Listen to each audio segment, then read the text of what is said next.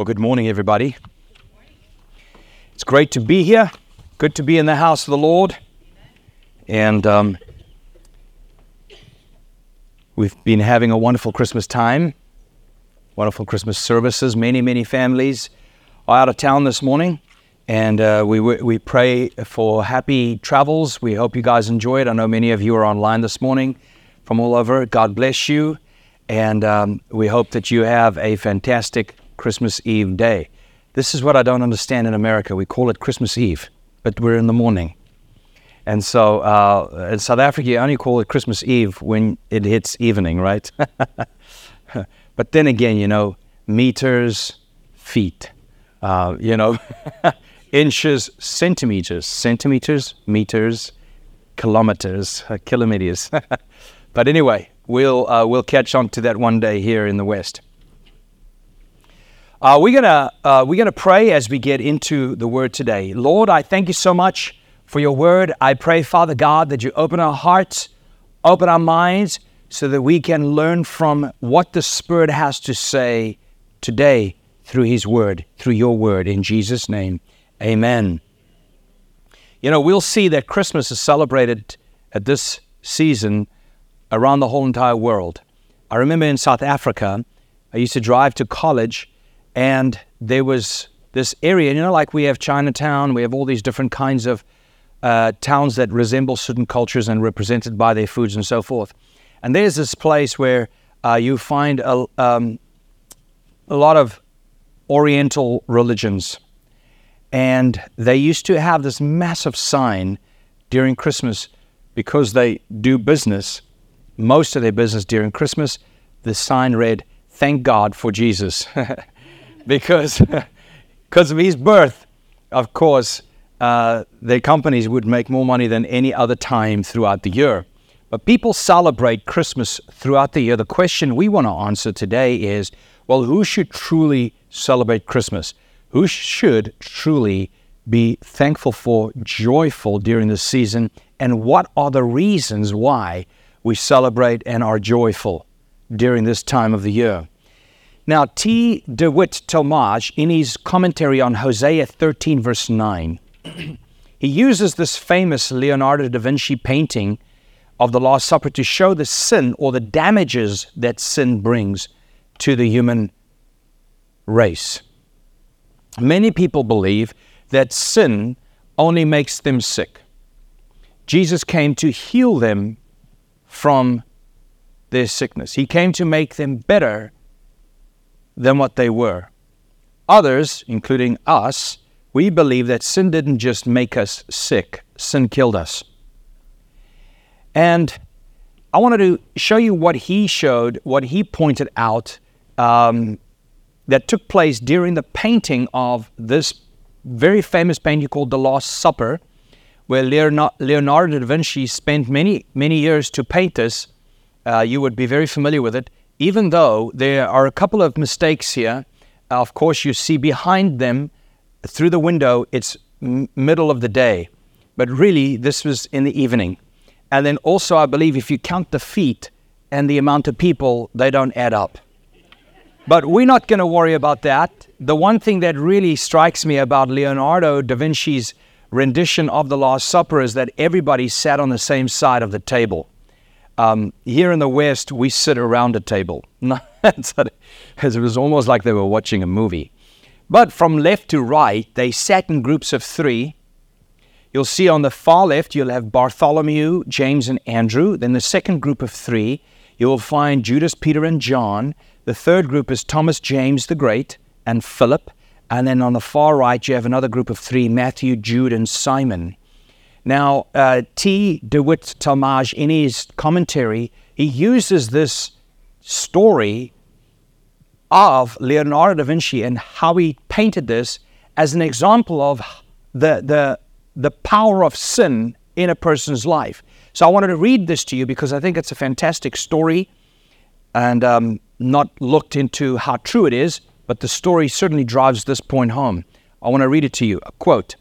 He says that one of the most famous pictures in the world is The Last Supper by Leonardo da Vinci. Jesus sits at the table with his 12 disciples, it is said that the artist sought long for a model that he could paint to represent our Savior. He wanted a young man of pure, holy look. At length, his attention was fixed on this young chorister in the cathedral, and this young man's name was Pietro Bandinelli. This young man, Pietro Bandinelli, had a very noble face and a very devout demeanor. Leonardo used him as a model in the painting for the face of Jesus. Soon after this, Pietro Bandinelli went to Rome to study music. But there he fell amongst evil companions and was led to drink, to wild living, and all manner of debased sins. Year after year, the painter went on with his picture. All the apostles were now painted except for one, Judas the traitor. Then Leonardo da Vinci went from place to place looking for some debased man who would be suitable as a model for Judas. He was walking one day in the streets of Milan, watching the faces of evil men that would capture the features and the character of a debased evil man in order to represent Judas. His eyes fell on this one who seemed to have his features that he was looking for. He was a miserable, unclean beggar, wearing rags, looking like a villain. The man sat as the artist for modeling after Judas. Now, after the face was painted, Da Vinci learned that the man who sat for him was his old friend, Pier Bandinelli, the very same man who sat a few years earlier on as the model for his master Jesus. Wickedness, he says, had debased the beautiful life into a hideous deformity. And so sin distorts, sin deforms, and destroys the human soul. It drags it down from its greatness until it grovels in the dust. End quote. What a great story to show how he used the same model to paint Jesus. A few years later, same man to paint Judas because of what sin did to this young man. Now we find in the book of Hosea, the prophet comes to Israel and he's prophesying. God is speaking to Israel through this prophet. And he says to Israel in chapter 13, verse 9, O Israel, thou hast destroyed thyself. You destroyed you. But in me is thine help. Now I want us to consider the fact that it is the Bible that is the absolute only religious writing that outlines man's ultimate problem, which is sin, but then goes beyond that and outlines God's solution to man's sin problem. There is no other writing that exclamates this. For instance, I remember them asking me to speak at a college, Trinity College, not too far from here, and the statement or the theme was, why are you still a Christian? Why are you still a Christian? And this was during the time that many great names around the world, especially singers that were very prominent, the lead vocalist for the worship band at Hillsong, all these people were deconstructing their faith. And it shook the Christian world. And they asked the question, why are you still a Christian? And my one reason, and I had many of them, but my one reason for why I am still a Christian is simply because where else would I take my guilt? Where could you take your guilt? There's no one else who has paid for your sins. There's no one else who qualified to pay for your sins.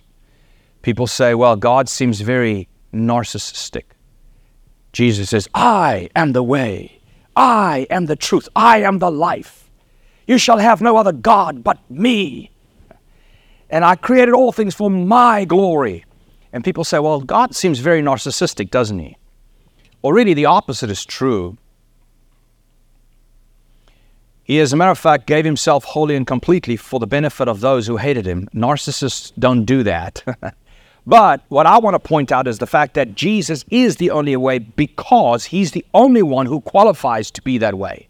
There is no other one who was sinless, completely sinless to the point that they could stand in your stead. Because think about it, if Jesus sinned, if he had any sin, he would have to go and die for his own sin. But not our Jesus, no. He didn't die for his own sin because he had none. That's why he qualified to stand in your stead and take upon himself all of your sin and not his own sin. So we realize that the Bible is the only religious writing that outlines very clearly man's ultimate problem, which is sin, and God's solution to man's problem. And with this backdrop, I would like to answer the question, well, why then should we celebrate Christmas? What is it that we're celebrating? And why is it that we can be joyful and be merry during the time of Christmas? Well, the answer lies in what the angel told Joseph when the angel visited Joseph. It says in Matthew 1, verse 18, "This is how the birth of Jesus the Messiah came about. His mother Mary was pledged to be married to Joseph, but before they came together, she was found to be pregnant through the Holy Spirit. Because Joseph, her husband, was faithful to the law and yet did not want to expose her to public disgrace, he had in mind to divorce her quietly. But after he had considered this, an angel of the Lord appeared to him in a dream and said, 'Joseph, son of David, do not be afraid to take Mary home as your wife, because what is conceived in her is from the Holy Spirit. She will give birth to a son, and you will give him a name, the name Jesus.'" Now let's pause there for a second. So the angel is telling Mary, you will name this little boy Jesus. Now, when the angel told him that, certain things had to go through his mind. The name Jesus and the name Joshua are pretty much the same name and has the same meaning, which is warrior king. Warrior king. Joshua was a warrior king. He came and he protected the children of Israel. He fought for them. The walls of Jericho came down. They beat the giants. Joshua, the warrior king, was the hero king. And here the angel saying to Joseph, name this young man, this young boy that the lady you are betrothed to, not yet married to, she's now pregnant, it's of the Holy Spirit, name him Jesus, warrior king. Then the angel says, because. Now the angel is going to give the reason as to why his name should be Jesus. Now understand, Jesus is his name, Christ is his office. The anointed one. Warrior king, the anointed one. Call him Jesus because, and now he's going to give an answer as to reason why. But I'm sure that in Joseph's mind, he already figured this out. Name him Jesus. He's from God. The Holy Spirit caused her to be pregnant. I bet you, in Joseph's mind, he knew why this baby's name should be Jesus, warrior king, because for hundreds of years, they have been oppressed. They needed another Joshua, because at the time, they were oppressed by the Roman Empire.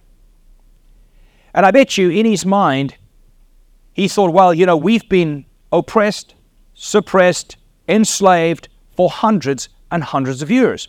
We were enslaved by the Egyptians, after which we were enslaved by the Syrians.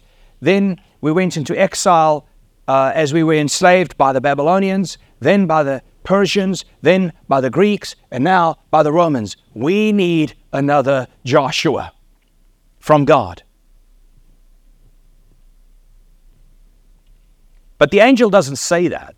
The angel actually gives another reason as to why you need this warrior king that will fight for you. So he says, she will give birth to a son, and you are to give him the name Jesus because he will save his people. Not like Joshua saved them from the giants, but he will save his people from their sins. I bet you he was saying, well, I know we need saving and deliverance, but we need saving and deliverance, angel, from those people and their armies. That's who we need saving and deliverance from. And the angel says, no, he's coming to save you from your sins. You know, it's so shocking for me to hear Christians talk about, when you go through the internet and you search out why Jesus died for us. Christians will always say things like, so that we can escape heaven. Excuse me, hell. Thank you. Just testing to see if you're listening. So we can escape hell. That's what Jesus came to do.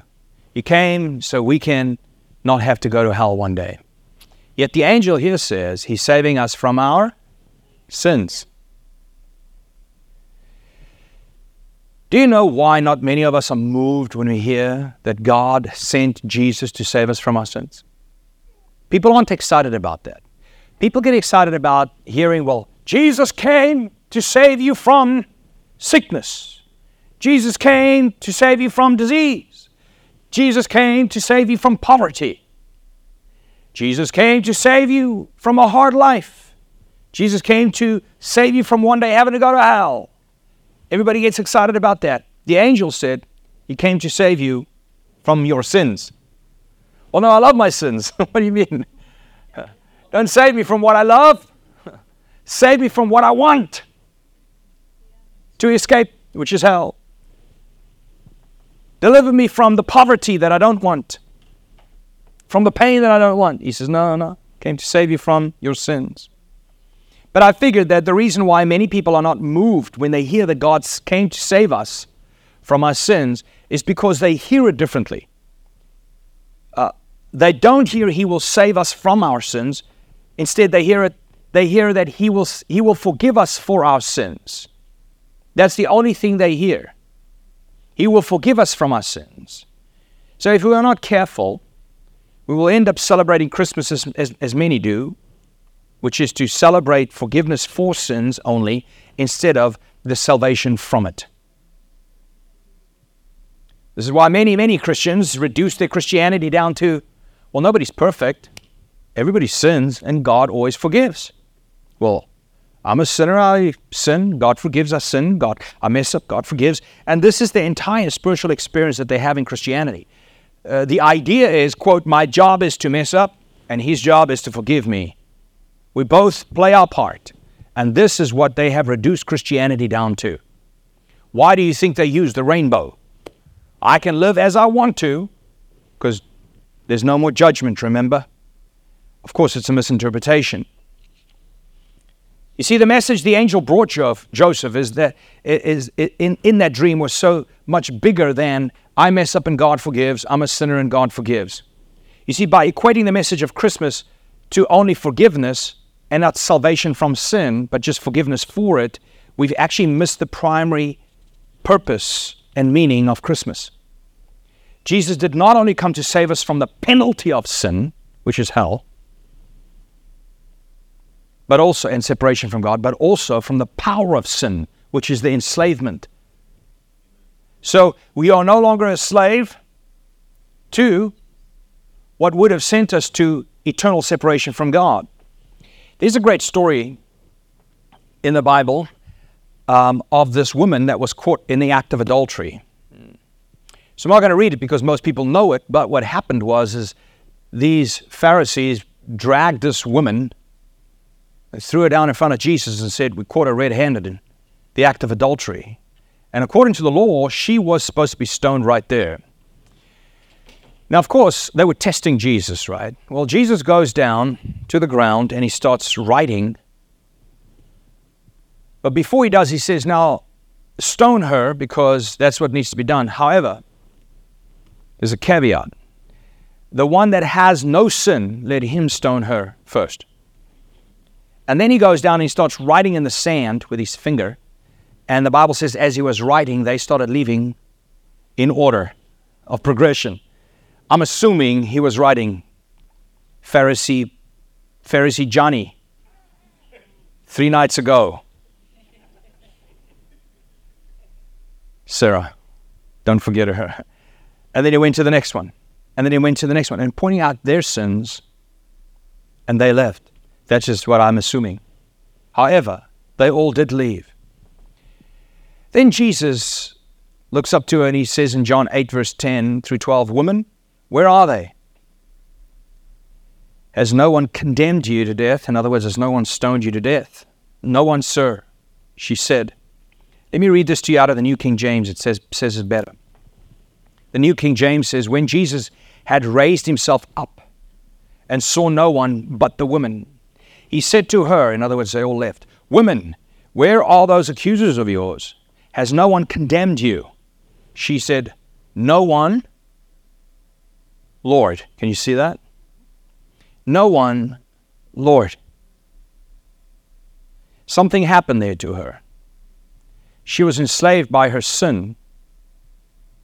Sin was her Lord, and now she says, "I'm no longer, no, all my accusers are gone, Lord."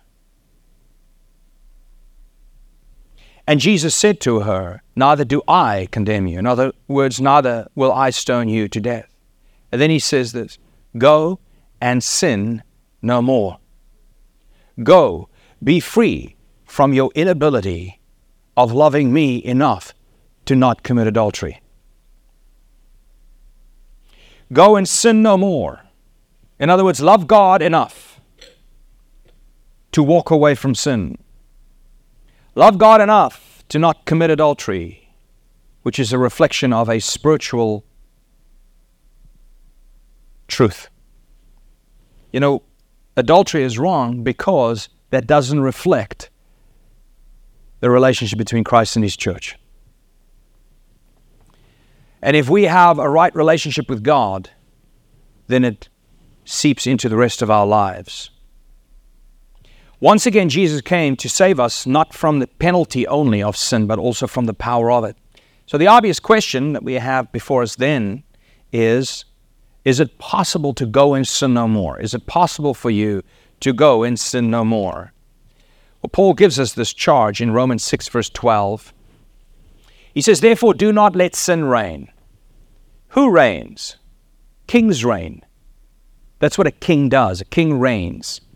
And he's saying, like that woman who was enslaved to her sin, but then she turns to Christ and she says, "Lord." In other words, now she is submitting herself to His lordship instead of the lordship of sin. And in other words, she now has a new king. And Paul tells us right here in Romans 6:12, "Therefore do not let sin be your king. Do not let sin reign over you in your mortal body, so that you obey like a servant or like a slave would its evil desires." Sin has evil desires. Sin is a slave master. And people obey his desires, evil's desires. But when they change lordship, things change for them. So the question we're asking is, can a person go and sin no more? Let me say it this way. Don't allow yourself to stay under the authority of that slave master. You are now under the authority of a new king, Jesus, just like that woman. So we may say, "So Paul, we have a choice not to sin." Well, yes, this is why Jesus came, to save us from our sins, the penalty of it, and the power that it has over you. He came because of sin. He came to undo in us what Adam's sin did in us. He came to undo that. It's a sin issue, folks.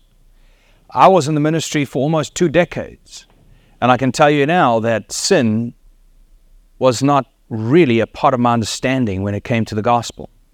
I didn't understand or have a clear grasp on the fact that it was sin Jesus came for. For most part, people are taught like He came because you were so valuable. No, He didn't come to purchase your value. He came to pay the penalty for your sin. And He came to break the power of it over you.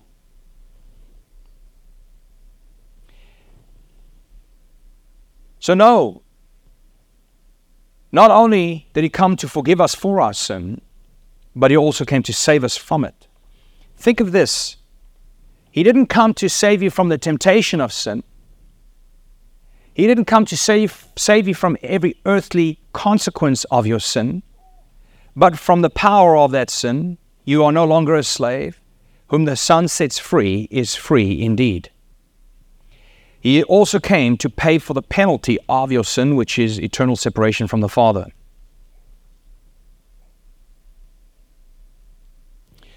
Let's just quickly look at that question that I've always had in my mind. If Jesus came to set us free, the Bible says, whom the Son sets free is free indeed. What did He set us free from? What did He set you free from? Now you can go and search that out. Very few people are clear as to what He sets us free from, because they know that Christians aren't completely free. But yet it says, whom the Son sets free is free indeed. I would like to suggest we interpret it this way. Is a blind man free to see? Is a blind man free to see? No, he cannot see, because he's enslaved by his blindness. He can only do what his blindness forces him into, which is blindness. Is a deaf man free to hear? No. He's forced into living the life that deafness, that slave master, demands for him to live in. Can a man with a stony heart love? No. A stone doesn't love. The Bible says very clearly, and you know where I'm going with this, the blind man is not free to see unless the Son sets him free from that blindness. He will be free to see indeed. The deaf man is not free to hear the call of God, like the blind man isn't free to see the light of the gospel unless Jesus comes to set him free from that blindness, to set him free from that deafness. The man with a stony heart isn't free to love God, only hate Him, unless or until Jesus comes to set him free from that heart of stone, gives him a heart of flesh, so he's free to love. The Bible says that the fallen man's mind is at enmity with God. He's an enemy with God. His mind cannot see God as Savior or as Father. He sees Him as enemy. Every unsaved man's mind works that way.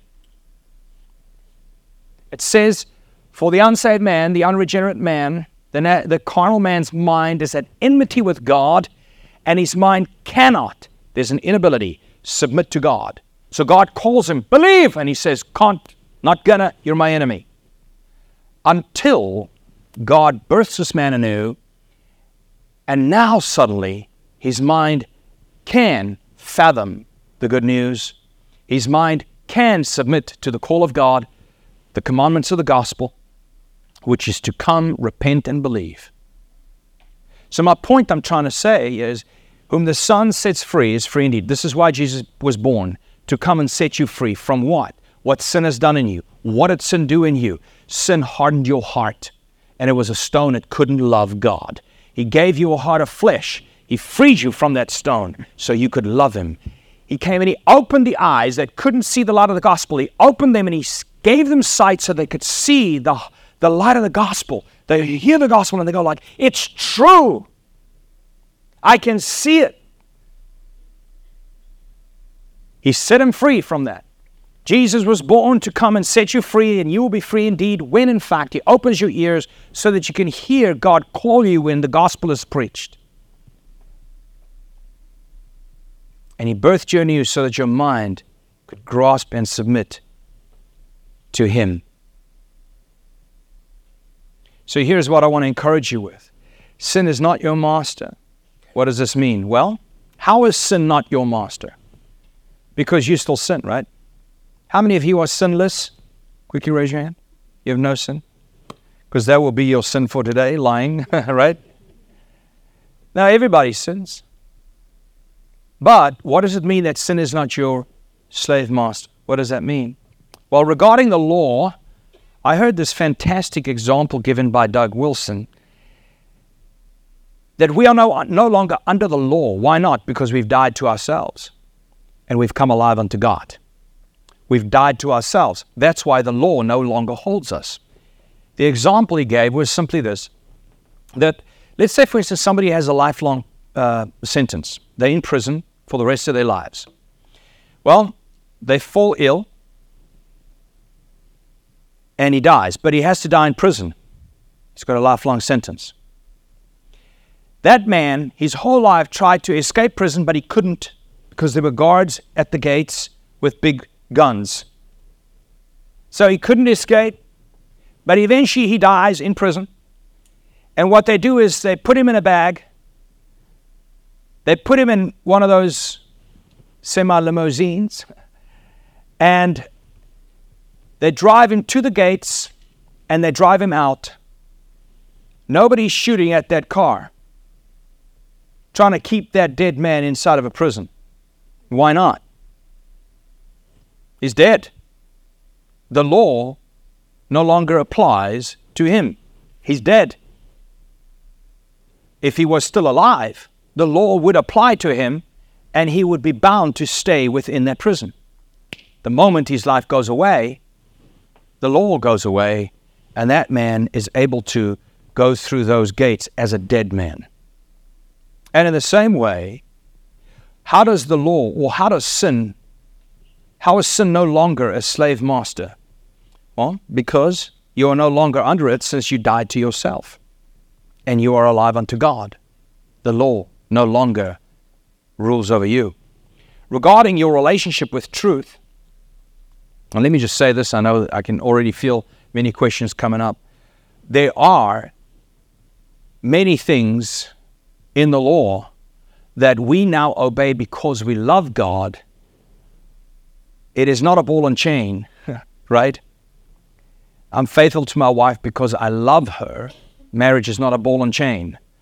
And so because of our love for Him, because we can now see the light of the gospel and hear the call of God and the love, we see Him as Father and we can love Him back, we now live according to His standards and what pleases Him. And that is, in fact, outlined in the law. So how is sin no longer your master? Well, you're dead to the law. Secondly, regarding your relationship with truth, you were a slave to your old stony heart. You were a slave to your blindness. You were a slave to deafness. You were enslaved to your mind that was in enmity with God. But now, because Jesus was born, His work was to free you from all of that. So regarding your relationship with God, it changed because He set you free from all those things that held you, brought on by sin. And then finally, regarding sanctification, just like the woman who committed adultery,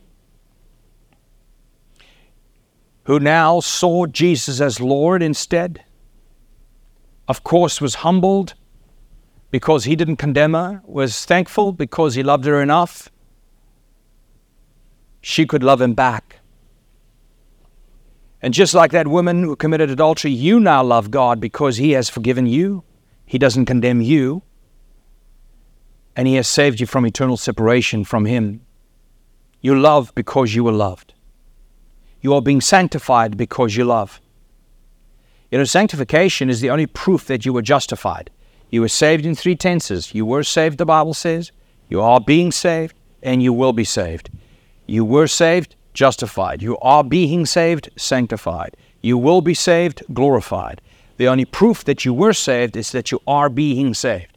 In other words, the sanctification process is the only proof I have that I was saved and that I am saved. That's why Jesus said, you will know them by their fruits. Their sanctification becomes evidence of the fact that God has touched them. And in the same way, regarding sanctification, because we understand the love with which He loved us and the salvation of what He saved us from, we can't but live for Him. And when we do, we are sanctified over and over and over again. And as we do, we are becoming more and more and more and more like our Father in heaven. You see, the gospel is a sanctifying process. It's an amazing thing. The more I hear the gospel, the more I long to live a holier life, to be more like my Father.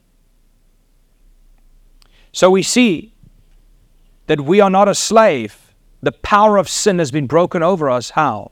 Because we are not dead to ourselves and alive to Him. So regarding the law, we're like that dead man that can now move out of prison.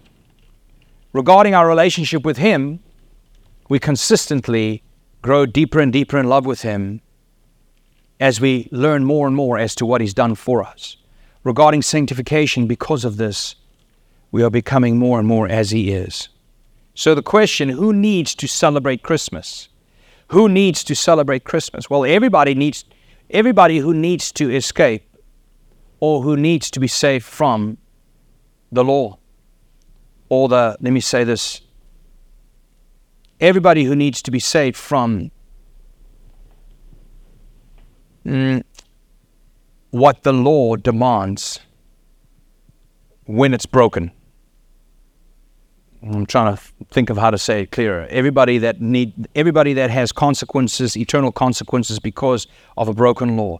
Who needs to celebrate Christmas? Everybody who needs a new relationship with God Himself.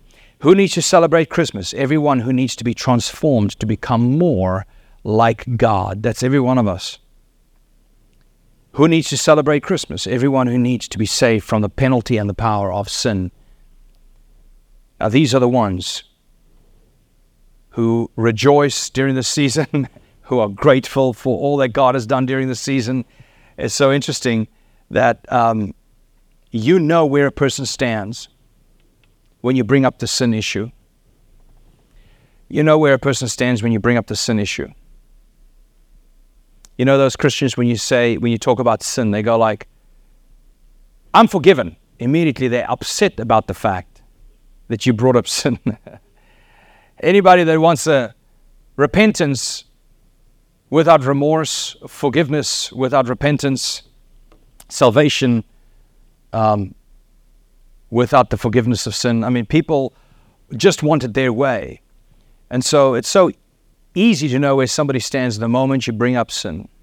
And I can tell you now, we have only one response when it comes to sin, and that is the tax collector's response. You have the tax collector, and you're the Pharisee. They go to the temple. The Pharisee looks as he prays, and he looks at the tax collector. He says, God, thank you that I'm not like him. I don't do what he does. On the contrary, I do all these wonderful things. Keeps on pounding his chest in pride. And then the tax collector, on the other hand, he starts pounding his chest and he says, God, have mercy upon me, a sinner. Have mercy upon me, a sinner. So the angel came and he said, He shall save you from your sins. That is enslavement to sin, the power of sin, and the eternal consequences, which is separation from God. Let's pray. Father, we just thank you for your word. Lord, that we will know as we celebrate Christmas that you came to set us free, and whom the Son sets free is free indeed.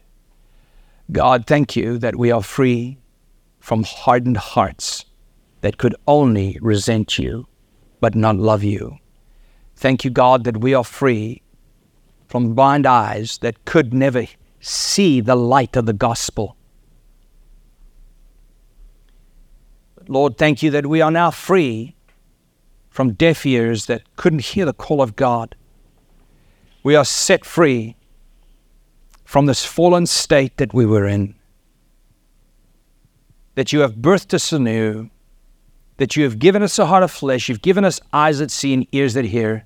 You've given us a heart that now responds to you in love. We are free from what sin has done in us.